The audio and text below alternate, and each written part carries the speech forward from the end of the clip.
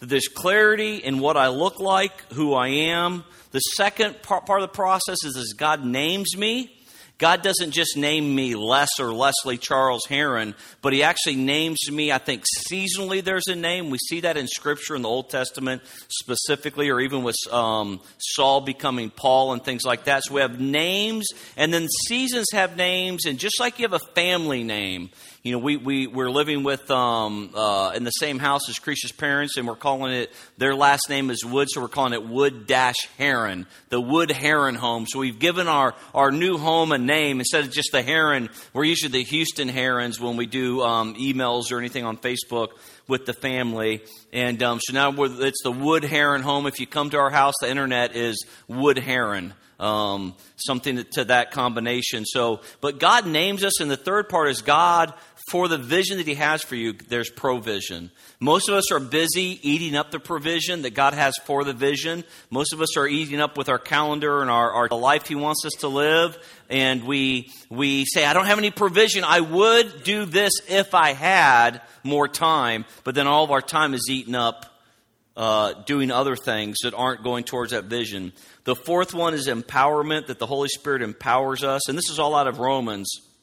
And this idea that the Holy Spirit is there, that to live the life that I'm supposed to live the life I want to live is impossible for me to do in and of myself. I need the Holy Spirit to do that.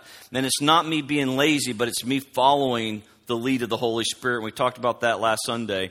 This Sunday, the fifth step is going to be the last. We talk about this for a while.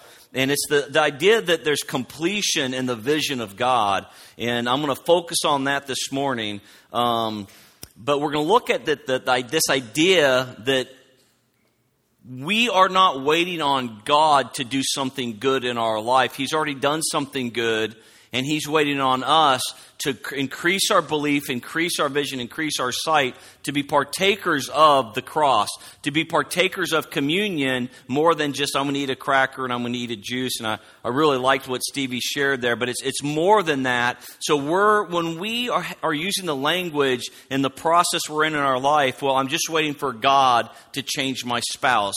I'm just waiting for God to heal me. I'm just waiting for God to tell me change. I don't have to obey God. It's actually in His ball court. I've done my part, and God's the one who's not doing His part. But when we have the picture of the cross, it constantly says it was completed at the cross, and then we access that completion.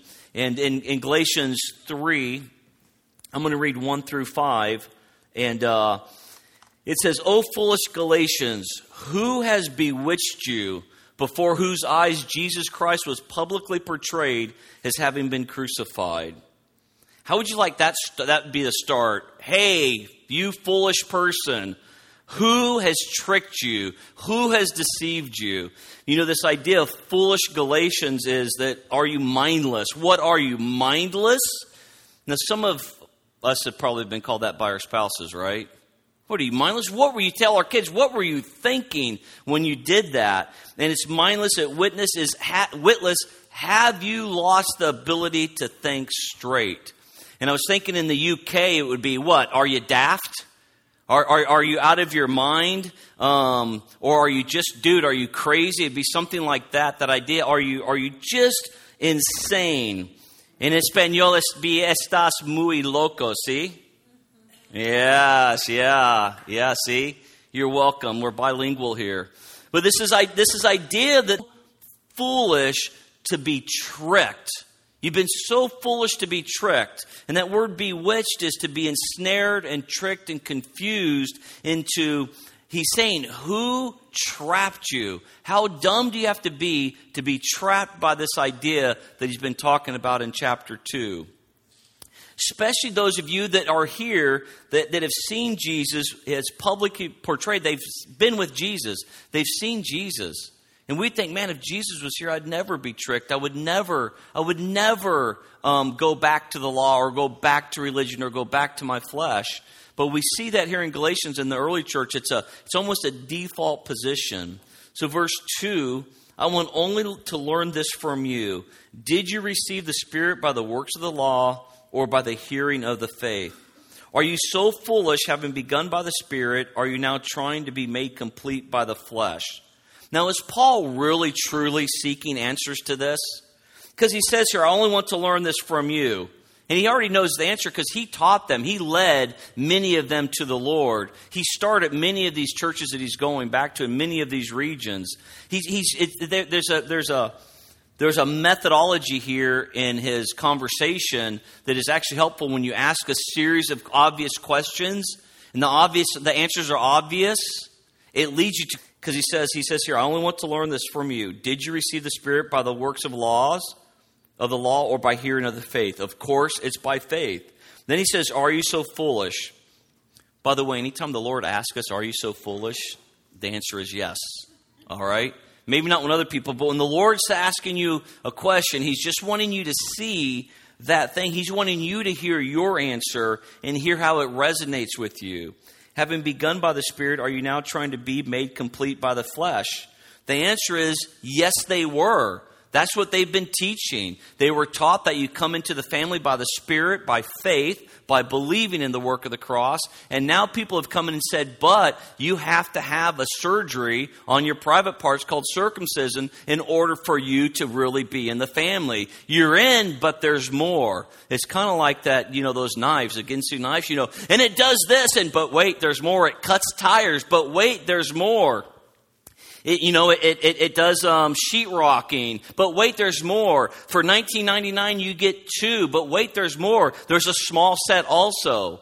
And that's what religion does to us all the time. That's what the foolishness is when we say it's Jesus and Jesus alone and the work of the cross, and then I also have to not be blank, or I have to do blank.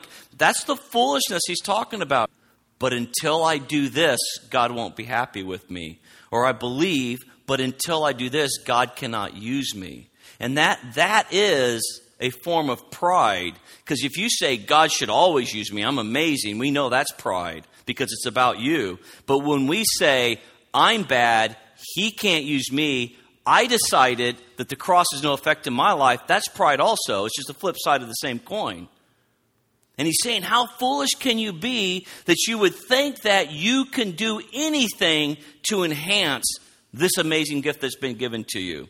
That's not saying that there's nothing you can do, but it's the right good works that we've talked about.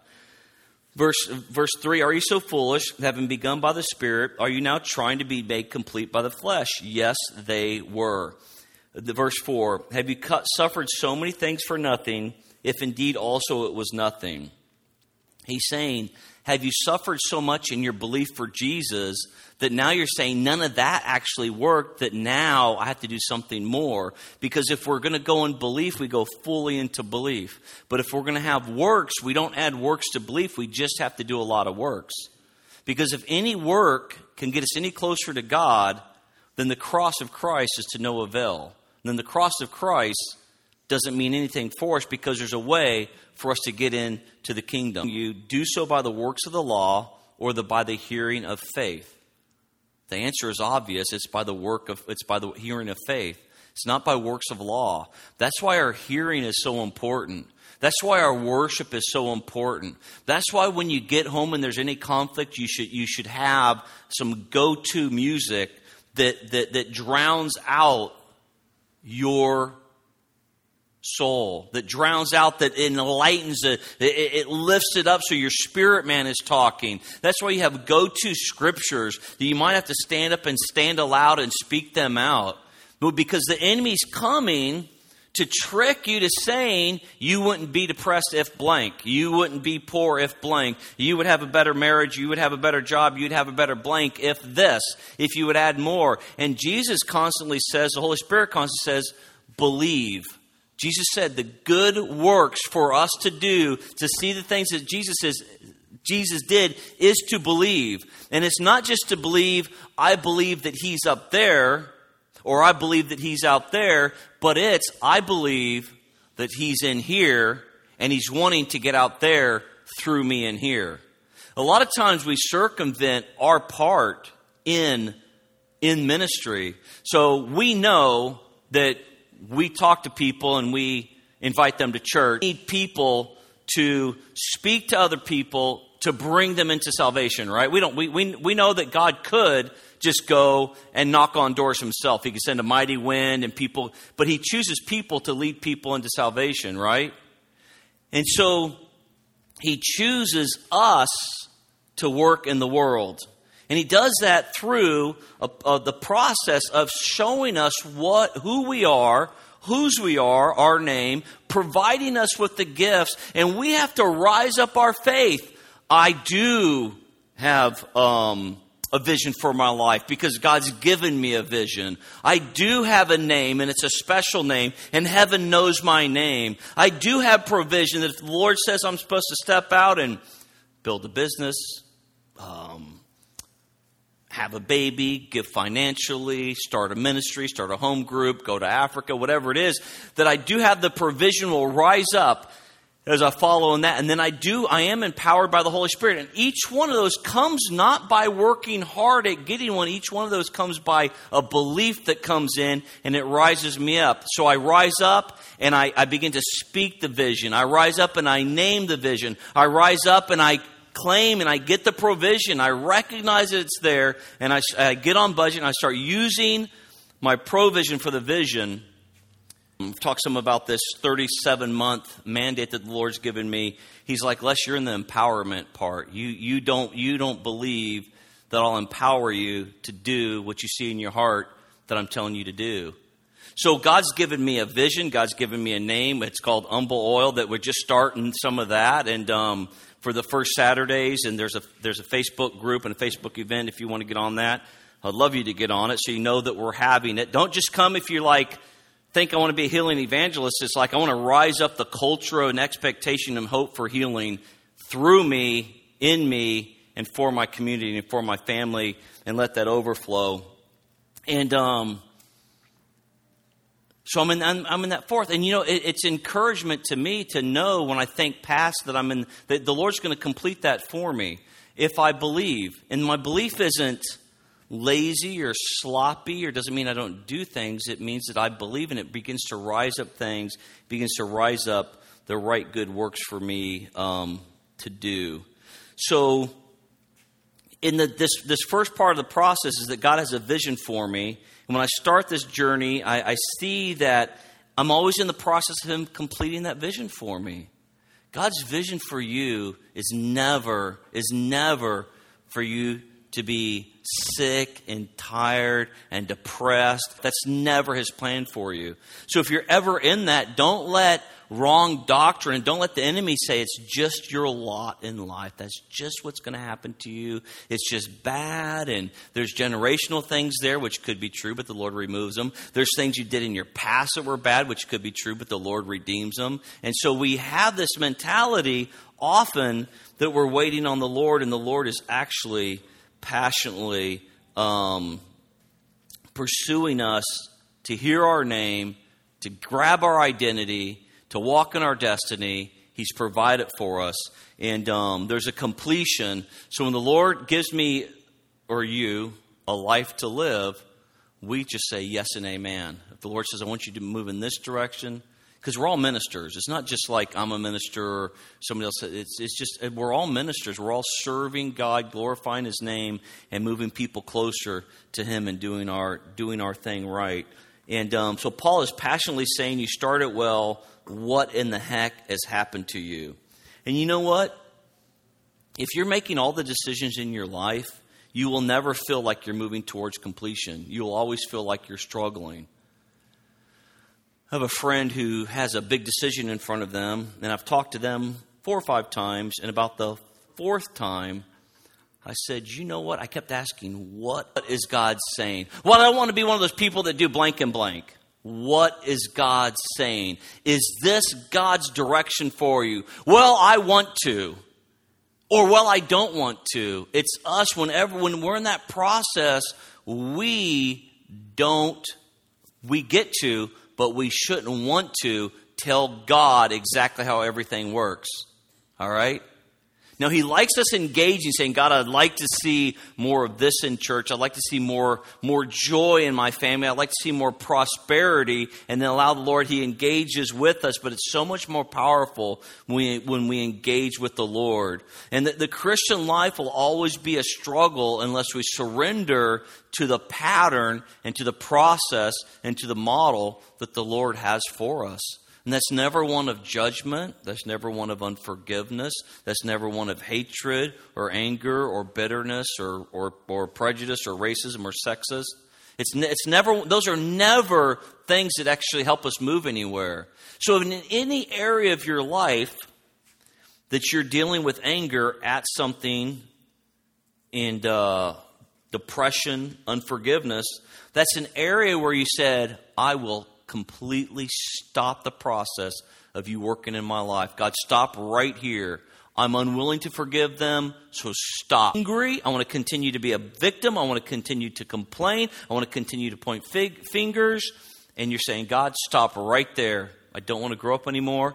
I don't want to mature anymore. Part of I've talked a practical path of God's vision, but these emotional things or these soulish things that our mind, our will, and our emotions take a hold of, those things that manifest themselves in our physical body and manifest themselves in our physical work and that our life produces. So it's not just like I will go and acquire wealth and I'll be bitter and unforgiving. You can acquire wealth, but the wealth you really want, the prosperity you really want, is the one that's coming because God is giving it to you and you're simply receiving it. And we kind of covered that a little bit. And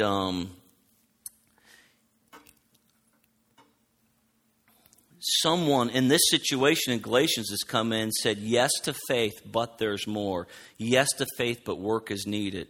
They have said, you need to put in more effort. You need to be a better person. You need to stop doing this. You need to start doing that. And I'm going to tell you, the life of faith is that those things will stop, but we let God stop them. There are things we engage in. We don't have to fight so much as we think against something. We fight from that position of His righteousness. And in this idea of the completion of the cross, I have a couple questions, and you don't answer them. They're going to be kind of like Apostle Paul. They're not going to be as good as Apostle Paul's, but is the work at the cross completed? You have to answer yes, it is, or no, it isn't. If it's yes, then it's completed. If it's no, then you've got a lot of work to do to become perfect. Is the work in your life completed? No, it's not completed. His work is completed. Your work isn't. But your work is actually coming from the completed work. It's not for the completed work. So we don't work for completion, we work from completion. So we see myself here, we see that God is transforming me to be this person over here, and I begin to agree with the one and the only one who can call things that aren't as though they were. So He calls me, even though I may look incomplete, I may act incomplete, He's calling me complete based on the completion of the work of the cross. So here's an illustration of that. I've got Victoria over here as a prime example of a great illustration. Can I use you as an illustration? Grace Heron. Mom and Dad, Leslie Charles Heron, Cretia K. Heron. You would have to do a lot of work to find out anything other than just that right there. That has supplanted the old truth with a new truth that's truer than the old truth ever was. God's completion does that. It could have been true that you were a rat. It could have been true that you were awful. It could have been true that you were wicked, and you have all the proof to prove that you were this way. But there's a new truth, a more powerful truth that supersedes that truth, and that's God's truth. We see it kind of with gravity. The truth of gravity is if I go up into the sky and I fall, I'm going to die. I'm going to hit the ground. It's not the fall that kills you; it's hitting the ground that kills you. And so if I can't fly, that's a law. But I get in a greater law, the law of the aerodynamics and the law of flight, and then I can fly. And so I can go in the air at, it's crazy when you think you're 3 miles up in the air going like hundreds of miles an hour going over an ocean. You have a little beep, beep, beep, beep. You see yourself going over the ocean. But I still think it's really amazing as you're watching like 4 movies and having dinner while you're on the plane. But so that supersedes. And so we have to really, our faith has to be not, am I good enough? Now, the work of adoption for us is completed. The work in my life as a child is not completed. Does that make sense? The work of Victoria's life as a young lady, as a human, as a person who's going to grow up, go to college, get married, all of those things. Her work is not completed yet. But she doesn't have to try, not even for one little teeny tiny bit, to prove who she belongs to. You don't have to try one little teensy tiny bit to prove who you belong to. At all. Even if you don't act like your father, you don't have to prove to anybody. You don't have to prove to him.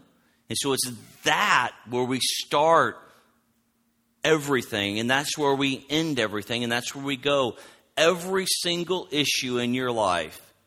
Stevie was right. You don't need more sleep. You don't need more money. You don't need less drugs or less alcohol or less blank or more of something. You need him. And in him, in that adoption and that completion, all things at that time then become possible. We just randomly, everything's possible, but we have no belief in what makes it possible.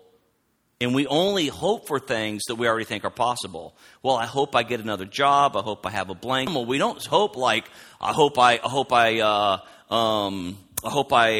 lay hands on this person and cancer flees and goes out of their body and they're completely healed. Wouldn't that be something to really actually hope for? I hope I can pray for somebody and their confusion just boom leaves like that. I hope that I make so much money that it's overflowing and I'm such a good steward that I give it away and I build orphanages in blank country.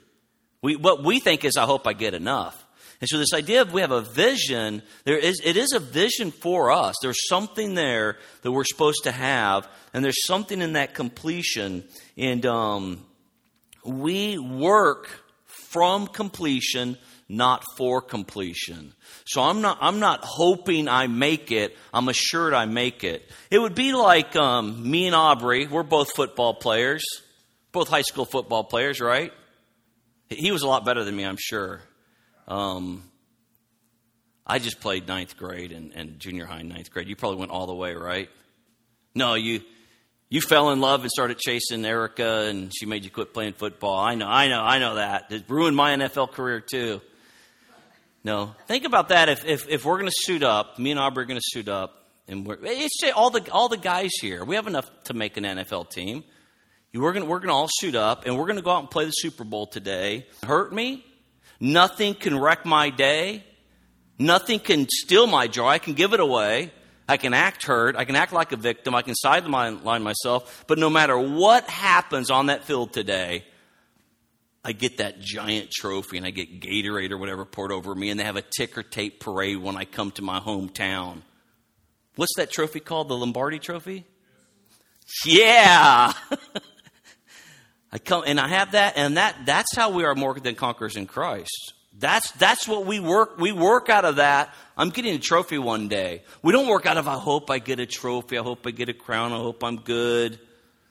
I have an expectation that it will be well done and good and faithful servant. And each of us should walk in that expectation. And that love and that grace and that peace of the spirit of adoption, the spirit of completion that's talked about in Galatians and Corinthians is actually something that we work from that. So what if I go out today and I'm already victorious. I'm going to have a blast. I'm going to get hit and smashed and I'm going to make some fumbles and failure. My first play of a real game, I was a right end, and I kid you not.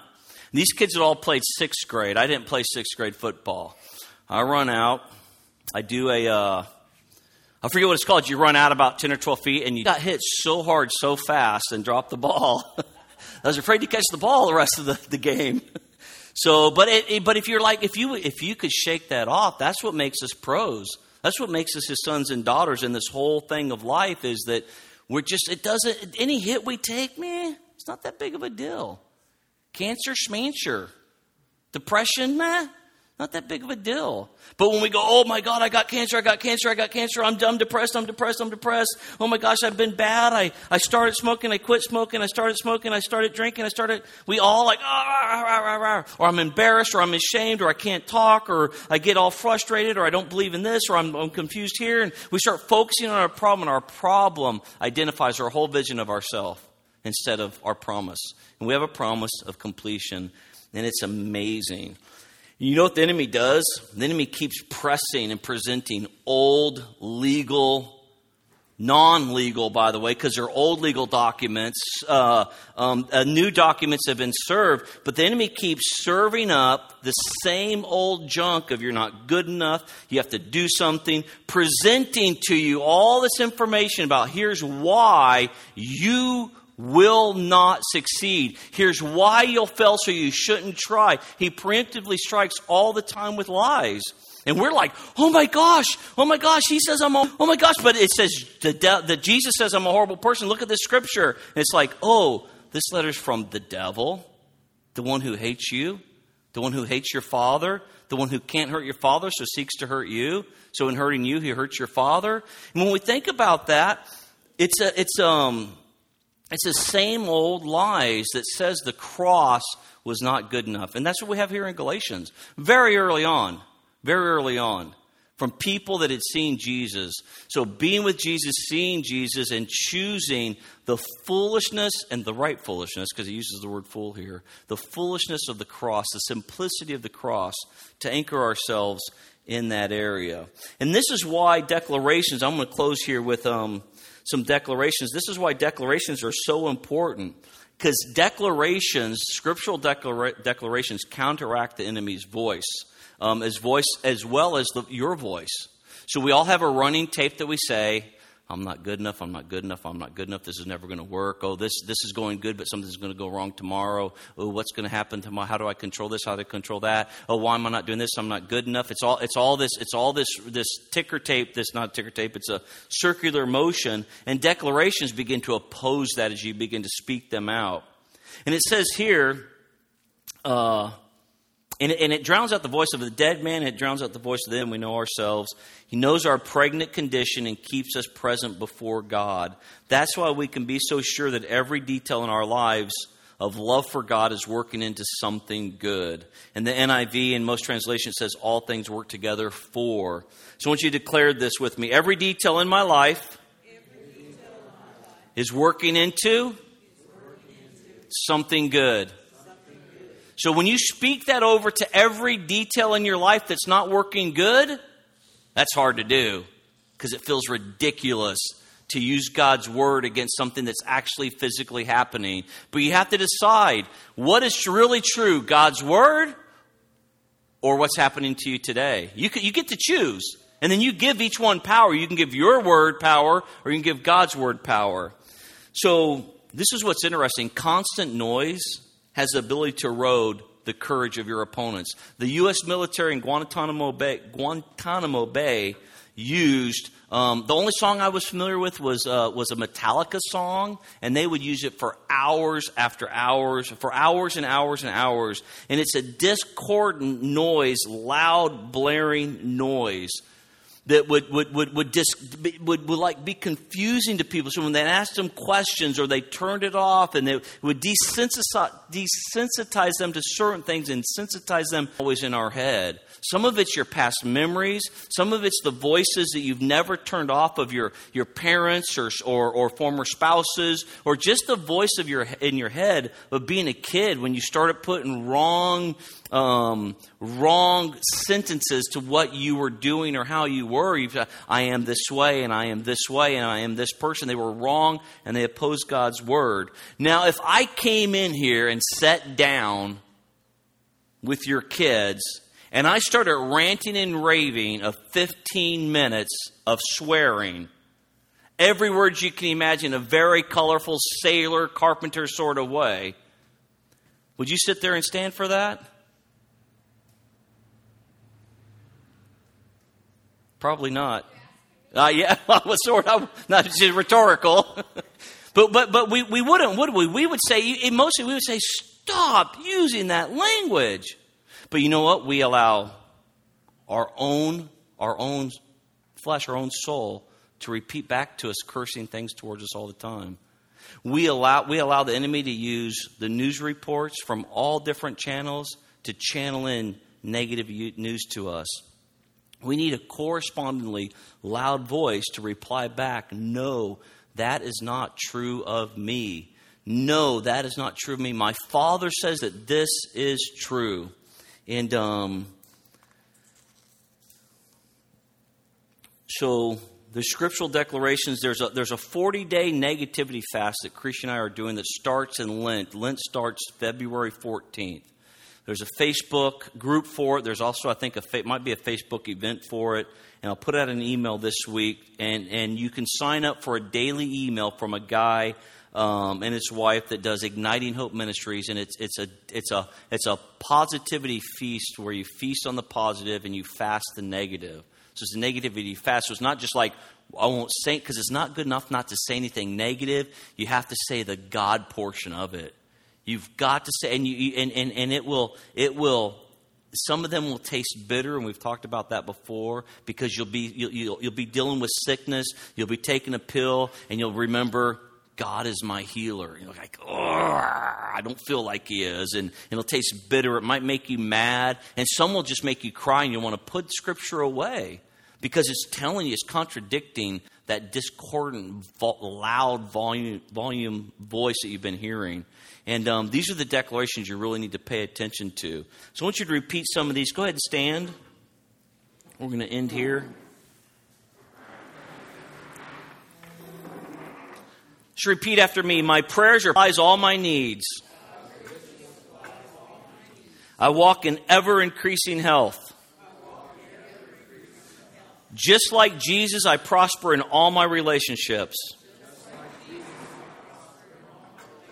I'm going to break this last one up into two parts. Through Jesus, I am 100% loved and worthy to receive all God's blessings. All right, take that. I'm going to put that out in an email and just God's blessing and peace and God's life and words over you. Amen.